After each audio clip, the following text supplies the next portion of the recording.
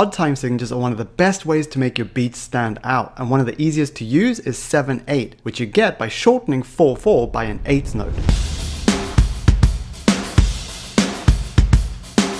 But as you can hear, the problem most producers have when using odd time is that it sounds wrong.